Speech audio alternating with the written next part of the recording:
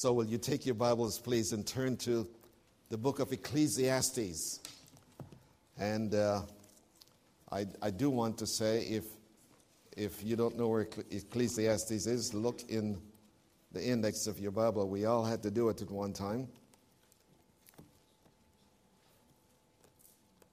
The table of content will tell us, if you have a Bible like mine, it's page 556. But you might not have a Bible like mine, so you might have to find it yourself. And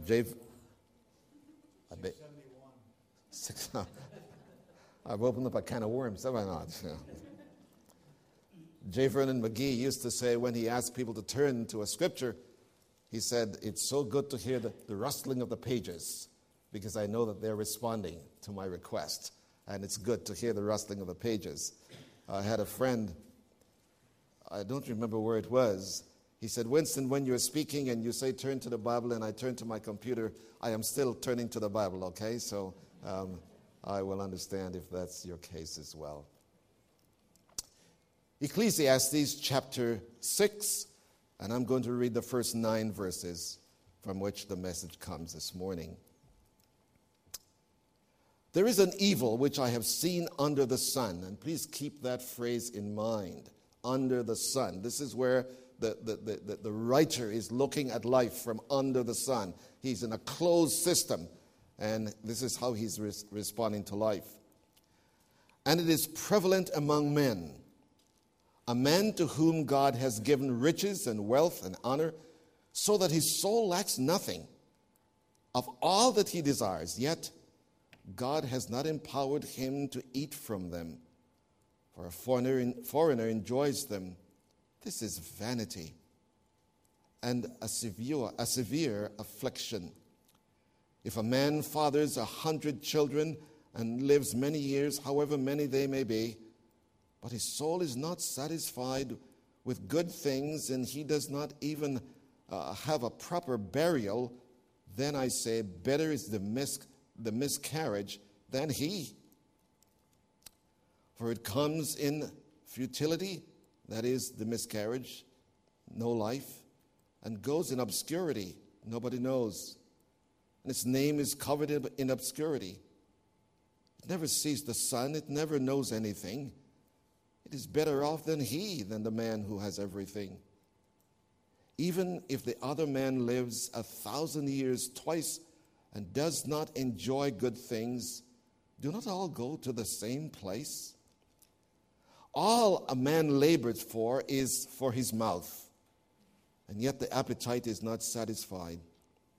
For what advantage does the wise man have over the fool? What advantage does the poor man have knowing how to walk before the living? What the eye sees is better than what the soul desires. This too is futility and a striving after wind. Depressing, isn't it? When you think of what the writer is saying, I was looking at someone who preached on this passage, and the title that he gave to this passage was "Life Sucks." I chose the most sophisticated title, "The Mockery of Materialism." Woody Allen was interviewed some time ago, and he was asked the question, do you believe in religion? Do you have an interest in religion? Woody Allen responded, I do have an interest in religion. Not the religion that we have today, not Protestantism, Catholicism. I'm not interested in what we call religion today. I'm not interested in Judaism, Catholicism. He said, but there are questions that I have. They're called existential questions. And here is what they are. Mr. Allen said, why are we here? Is there more? Is there a greater power out there? But listen to how he responds to the questions that he has. But all these questions are unanswered. All these questions are unsolvable. All these questions are unsatisfying. They're ultimately depressing. What is the use of seeing, of observing, and yet come to the conclusion that I'm still poor in my soul? There's no sense of meaning. There is no sense of belonging. There is nothing outside of myself. What's the use? Well, I want to suggest to you that this is the problem that the writer in Ecclesiastes was struggling with. Many believe that the writer of Ecclesiastes was none other than Solomon, the son of David. Solomon, who asked God for wisdom so that he might know how to do what was required of him. And somehow, when Solomon got to a certain stage in his life, he started to see life in a negative way. Whether he was doing this as a preacher, or whether he was doing this as experiencing it in his own soul, we are not told, but we're told that he was looking at life from under the sun. That is, that there was nothing outside of what I could see. And he takes us through the first 9 verses, as I have seen, and call it the mockery of materialism. Let's see how he does this. I begin by sharing with you what I call the distribution of possession.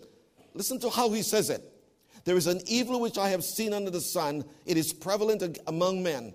A man to whom God has given riches and wealth. Now, you see what he says? That the source of what we have is a gift from God. God is a giving God. He gives in more ways than material things, but he is the one who gives us what we have. And most of the time we tend to think of this as being only money. But money is not all that God gives. God gives looks. He gives brains. He gives the ability to run fast. He gives everything that we can enjoy. The scripture says God has given us richly to enjoy. So what the writer is saying that I understand that these things that we have is from God. No one can claim that they are mine, that I have. In fact, the man that started that, that stated that, look at what my hands have built. Look at the empire that I have established. The man who first said that turned out to live like an animal for 7 years. Paul reminds us in the New Testament, 1 Corinthians 4:7, what do you have that you did not first receive? Whatever it is. My daughter and I were talking this past week. We were there for supper or something, and I mentioned the fact that there's a real controversy going on right now between the Kardashians and old Odom. Odom plays basketball, and he's married to one of the Kardashians. Is that their name? Kardashian's girls. And I said, what's the deal? I understand. And my daughter, with a fervor of her mother,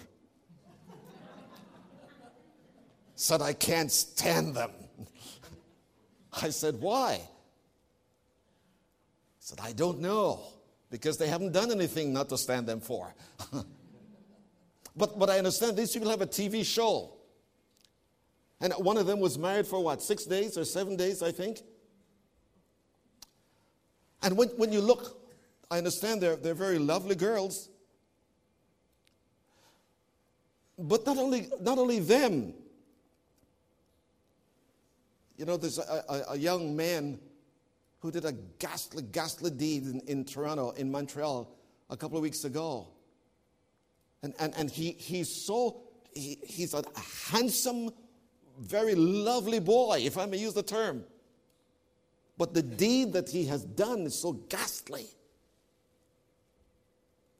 So where did he get his looks from? Where did he get his brains from?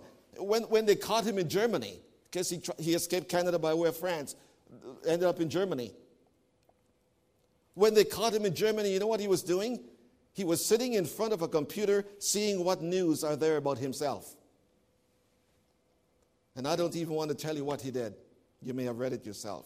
What I'm getting at, my friends, is that there's something very uneasy about having a whole lot, knowing that God has given it, but at the same time, our souls are empty.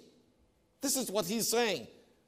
All over the world, it is prevalent among all men. God has given wealth and riches. And you would think that if I understand that God has given it, then that should be sufficient for me to be able to enjoy it. And he's saying, no. You do not have, I do not have. The earth is the Lord and the fullness thereof, the world and everything in it. God has given it to us. And I read from Abraham Lincoln 2 weeks ago that the prosperity of this country is not by accident. God gave it. But for some reason, we have become so obsessed with what God has given that we have began to worship what God has given.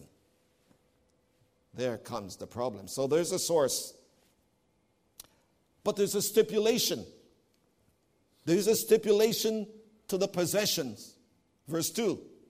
But God has not empowered him to eat from it. Here, my friends, is what this is saying.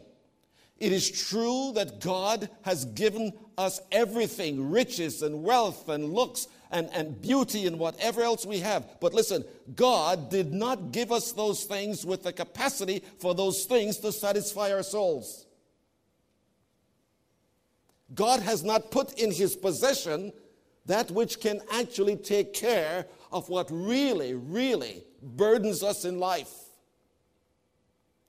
Here's the tragedy. That's when it begins to happen.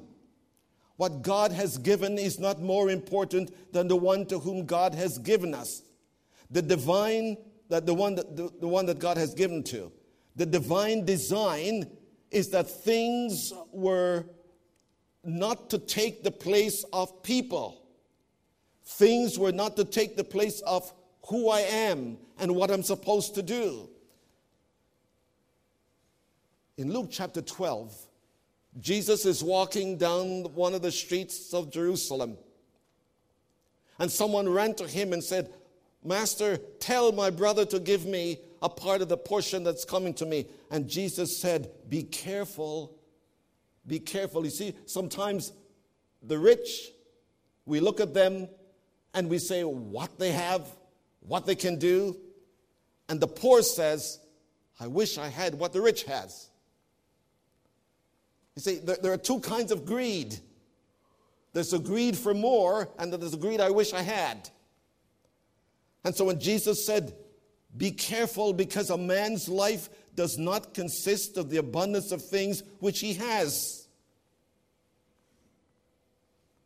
You know, when my son was doing his internship at the University Presbyterian Church, where he was living in Seattle, not too far from there, you know who was in the neighborhood he lived in?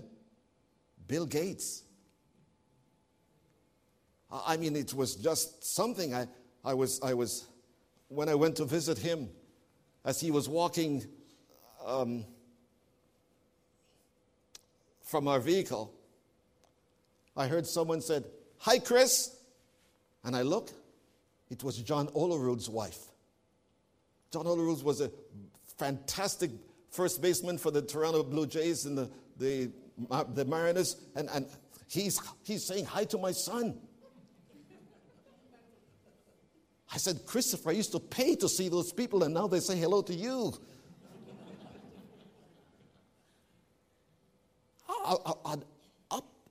A rich neighborhood. You should see the size of those homes in Bellevue.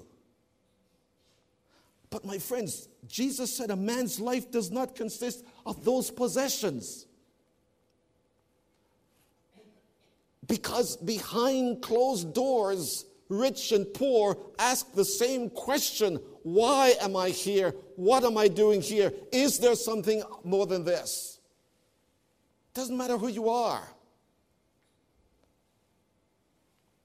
Paul says, if I give my body to be burned and give my goods to feed the poor and have not the love of God in me, I still ask questions. The philanthropist is not satisfied because he gives away what he has. Because a man's life is not in what he possesses. And so there's stipulation. In the wisdom of God, he has so given us things, but he never gave us those, he never made in those things the capacity to satisfy the longing of the human heart.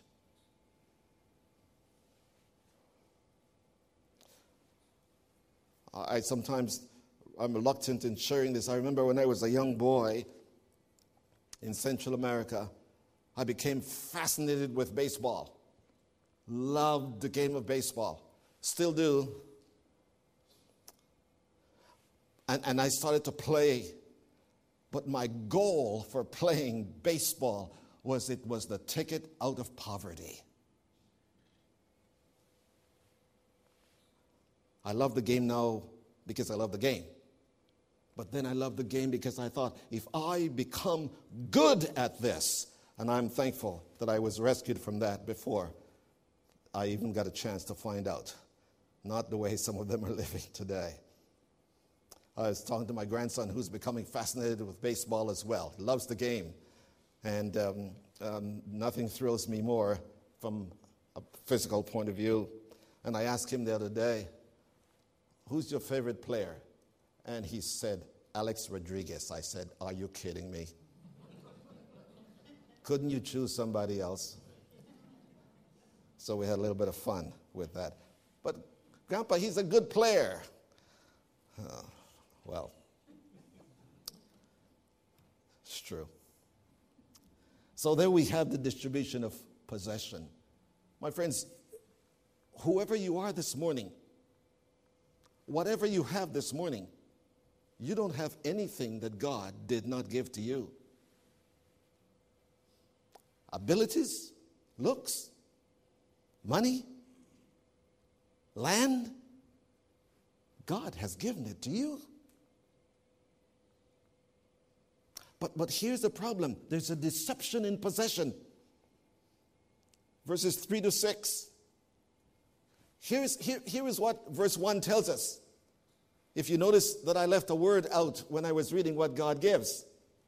He gives riches and wealth and what else? Honor. I left that out deliberately. Because you see, what it is saying, that if you have riches and wealth, it brings you honor. And I was trying to put this together. How does this make sense? Do you know who Dennis Rodman is? Do you think that his looks got him where he is? None at all. You know who Rodney Dangerfield is? Do you think his looks got him? None at all. You know what got them there? Riches. Riches. And this is what the writer is saying. There is a sense in thinking that if I get rich, I will get honor. I will have a better self-esteem. I will think of myself and people will think of me more than I ought to think. That's the deception in riches. Someone said, money isn't everything, but it sure gives you a better choice of where you want to go. It's not everything, but when you got it, you I was saying to someone the other day, boy, if I had money, I'd never buy a used car. I just buy. Did you hear this past week? Justin Bieber? Did you hear what happened to him this past week? It was quite a humorous thing.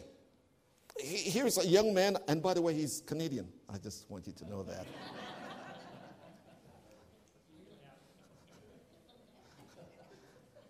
he was being followed by those people who love to take the pictures of celebrities. And he was driving his car 80 miles an hour in a 30 or 35 mile zone. And he got lost or something. So he called 911. Did you hear this? It was funny stuff. The lady at 911 says, "What's your name?" And he said, "Justin." "Justin what?" "Justin Robinson."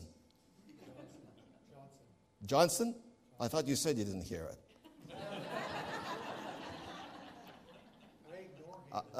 I thought he said Robinson. That's telling you how much I listen to those things. And he said, "Where are you?" And he didn't know where he was. And then this is the part that I like. "What kind of a car are you driving?" He said, "A Franklin." And the 911 lady said, "What's a Franklin?" And he was trying to tell them, but what he was trying to do was to hide his identity so they wouldn't know who he was. You see, here it is. I always chuckle at this. People give all their time to be recognized, to get honor, to get popular. Then they buy cars that have tinted windows. You can't see who is in it. There's a deception in it. We think that if we are able to write the checks without any difficulties, that is going to give us the kind of power, the kind of ability to go through life and do what we want, because money is power. That's the deception. That's the deception. Brain power might be power. When we have money, we can do what we want. Look at what he says in verse 3. "If a man fathers 100 children and live many years, however many they may be." When this was written, my friends, having children was to prove a man's masculinity. The more children you had, the more you prove that you are a man. This is where the identity was. And so the writer is saying, if a man can do this, if a man lives longer than Methuselah, what is the difference if all his life he lives yearning for something better but never getting it? What's the use? This is what she's looking at. The deception in it. If I had, name it, then I could cope with life. And we can go on and on and on and on with that. There is a deception in materialism, in wealth. It isn't wrong in itself, but the way we receive it, we begin to distort what it is all about. And there is a pain in the possession of it. A pain. G.K. Chesterton said, "Weariness does not come from pain, but from pleasure." Weariness does not come from pain, but from pleasure. And if you want to see how true that is, this morning, Stallone's son is dead. Here's a young man having a father who is known around the world. And while they're not saying it, it is obvious. He took his own life. Weariness does not come from pain. It comes from pleasure. I can tell you of people who have been sick. I mean, we know some of them. We know Stan. He doesn't think of ending his life. But a 36-year-old fellow can, who has everything. This pain in possession. It became a living burden. When Deion Sanders, who played for the Dallas Cowboys, and they won, I think, their last Super Bowl, he went to his room that night, looked at everything, closed the door, and asked the question, "Is this all? Is this all there is to it?" When Lee Iacocca was asked about his power bringing Chrysler back from the grave, he made this statement, and I quote, "Being at the top is for the birds." There's pain in possession. You see, because we expect the possession to do for us what God alone can do. One of my favorite men is Dr. Howard Hendricks from Dallas Theological Seminary, and he tells the story of being invited to a very rich home in Texas. And Dr. Hendricks says, when I rang the doorbell and the door was open, was greeted by the wife of the man who invited him. And Dr. Hendricks said, only he can tell it, he said, as I stepped into the door, I almost got lost in the rug.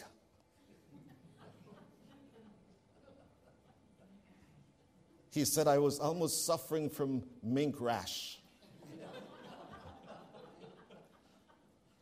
And Dr. Hendricks said, I looked at her and I said, you have got a beautiful home.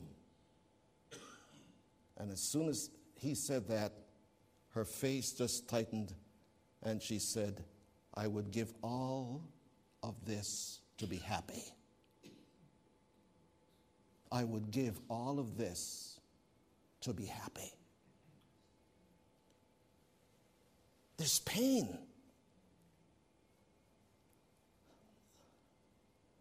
I took a little time. Listen to this. I plucked the chrysanthemums. I gaze at the distant hills. The mountain air is fresh at the dawn of day. The flying birds, 2 by 2, return. In these things there lies deep meaning. Yet when we would express in words, words fail. What folly to spend life like a dropped leaf snared under the dust of the street. For a long time, I have lived in a cage. That is, the cage was the possession that the writer had. For a long time, I've lived in a cage. Now, I have returned, for everyone must return to fulfill one's nature. Did you get that? I looked, I saw, I enjoy, and it was painful, so I have returned to nature, hoping that by gazing, I was reading the New Spirituality, where you touch your forehead, you touch your ears, you touch your chest, you touch your navel, and you just breathe in until you can feel yourself, and then you'll just, can you imagine that? But this is, my friends, what intelligent people are doing. Why? Because somehow the possession has caused pain, it has deceived them, and they don't know where to turn, and they don't want to turn to the Bible. They don't want to go there. Some of you might be old enough to know who Robert Ingersoll was. He stood at his brother's, he's one of the great atheists of all times. He stood at his brother's grave. And listen to what he said in a eulogy over his brother's casket. Happiness is to be happy now. The place to be happy is here. The way to be happy is to make others so. After all, said Ingersoll, life is a narrow veil between cold and barren peaks of 2 eternities. We strive in vain to break beyond the heights. We strive in vain to think beyond the heights. All life is what I see now. All I see life is what I know now. Even though there is something in me that says there has to be more, as Woody Allen says, but somehow I have not come to it, and that's because we have stopped. We have refused the hands that have given, but we have taken what the hands have given. That's where we are. So he came to a decision, verses 7 to 9, a decision. He says there's a limitation to possession. a limitation to possession. In Proverbs, just a book back, 16:26, reads this way: a worker's appetite works for him, for his hunger urges him on. Look, if you please, again, in verse 4.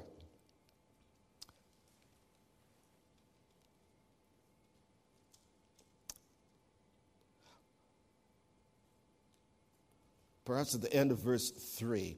If a man fathers 100 children and lives many years, however many, they will be, but his soul is not satisfied with the good things he does, not even to have a proper burial. And then he goes on to say, better is the miscarriage than for a man who has all these things and his life is just completely futile. What is the limitation? The limitation is that one cannot find satisfaction in possession. And again, I tell you, it's not only money and so on. Why can that not be? Because life is a search for the spiritual. Whether in the throes of pain or in the disappointment of pleasure, we strive for an essence that is beyond the physical. And when we try to live only for the physical, there is conflict. And so the writer said, it is better to have a miscarriage than to live that kind of a life. It is just a futile, frustrating life. Jesus tells us the same thing. Matthew 6, he says, don't strive for that which you eat today and gone tomorrow. Don't worry about your life, what you're going to eat, what you're going to wear. He's not telling us to be careless of life, saying put it in right perspective. That's what he's doing.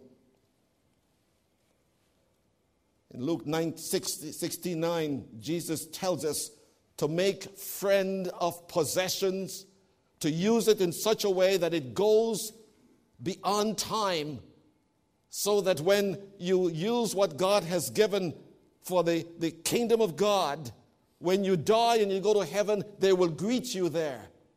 There will be people who will say, you gave so that I heard the gospel. Make friends of it. Don't hoard it. This is what he's saying. He's given the richly all things to enjoy. The limitations of possession, it is only good for this. Look at verse 8. The lessons that he has. Verse 8. Verse 7, I'm sorry. All a man's labor is for his mouth, and yet the appetite is not satisfied. Very interesting verse. Because the word for appetite there is the same Hebrew word from which we get the word for soul. For soul, the spirit, the depth of my being. And he says, I've learned a lesson. It seems to me that the only thing that labor and possession can do is to feed the body. There is nothing beyond that. The longing continues. There may be difficulties in life, but when it comes to the longing of the souls, says the writer, the man who has possession and the man who doesn't have possession, if they're not rightly related to God, both of them have the same questions of life. Why do I have so much and I enjoy so little? Why is it that I have nothing at all and things only get worse for me? Both of them, they're going in the same place, aren't they? They're all going to the grave. And the text says, no, that's not the case. It's what you do with life, what you do with Christ, what you do with the gospel that will make the difference as to how possessions are used. So there is the lesson. Lesson number one is that what we have only goes as far as now. Lesson number two, humanity shares a common enigma. That's verse 9. Verse 9. What eyes see is better than what the soul desires. Interesting verse. What the eyes see. The poet says the dim witness of the eyes distorts the soul from pole to pole when it gorgeous to see with and not through the eyes, says William Blake. What the eyes see. The eyes tell me that life is only now, here. But my soul says something else.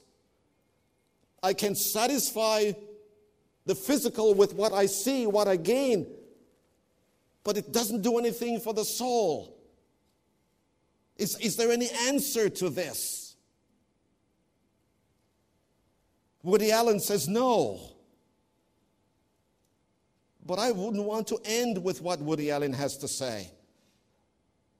Mere materialism can often and in and of itself be pleasurable. But if that is all we have, who we are is dissatisfied. Who we are continues to ask questions. Who we are looks at life and we say, life sucks. Because I thought that what I had could give me satisfaction. Humanity shares a common enigma. We live with the sense of the limitations, but our soul says there's something more. And when we ignore what the soul says, we try to find it in what the eye can see. And we don't know what to do. And this is why I think people in rich possessions end it all. Because they don't see how it makes sense at all. Malcolm Muggeridge, one of my favorite writers, gives this testimony. By the way, Muggeridge became a believer in Christ through the witness of Mother Teresa. And Muggeridge was so annoyed at Christianity. And he told Teresa this. And that little diminutive woman looked into the face of this brilliant British journalist and said, Mr. Muggeridge, you have your eyes in the wrong direction. You have your eyes in the wrong direction. What you need is to put your eyes upon Jesus. And those words, like a sword, penetrated Muggeridge. And it didn't stop until Muggeridge surrendered to Jesus Christ. He writes this, and I close with this. I may, I suppose, regard myself as a relatively successful man. People occasionally stare at me in the streets. That's fame. I can fairly easily earn enough money to qualify for admission to the higher slopes of the Internal Revenue Service. That's success. Furnished with money and a little fame, even the elderly, if they care to, may partake of friendly diversions. That's pleasure. It might happen once in a while that something I said or wrote was sufficiently heated for me to persuade myself that it represents a serious impact on our time. That's fulfillment. Yet, I say to you, I beg of you, please believe me, says Muggeridge, multiply these tiny triumphs by millions, add them up all together, and they are nothing, less than nothing. Indeed, a positive impediment measured against one drop of the living water Christ offers to those who are spiritually thirsty, irrespective of who or what they are. Jesus burst into time and he said, I am come that you might have life and that you might have it more abundantly. Not by what I give to you, but in your relationship with me. And my friends, I dare say that there are Christians who ask the same kind of questions that Woody Allen asked, the same kind of struggles that the writer has, simply because we have taken our eyes off him and we have been impressed with who we are, and what we have. I implore you this morning, take your eyes off it and them and place your eyes on him and hear his words. Come to me, all you who labor and are heavy laden, and I will give you rest. Take my yoke upon you and learn of me, for I am meek and lowly in heart. Listen, and you shall find rest for your souls. That's the promise of Jesus. He comes not to take away what we have, but to make what we have a vehicle for eternity. Let us pray. Father, I don't know, well, I know that it has. I was going to say, I don't know if these words have meaning to the people here, but Lord, it must, because it is your word. And it is presented, Father, not so much to give people things to think about, but to give people the opportunity to change their thinking. Because it is possible not to have, but want to have what others have. And that could be anything. Help us to find our satisfaction in you this morning. To realize that you have called us, Lord, to a relationship that makes earth, as the songwriter put it, heaven above is softer blue, earth around is sweeter green. Something lives in every hue Christless eyes have never seen. May we see afresh this morning, not nature, but nature's God. In Jesus' name, amen.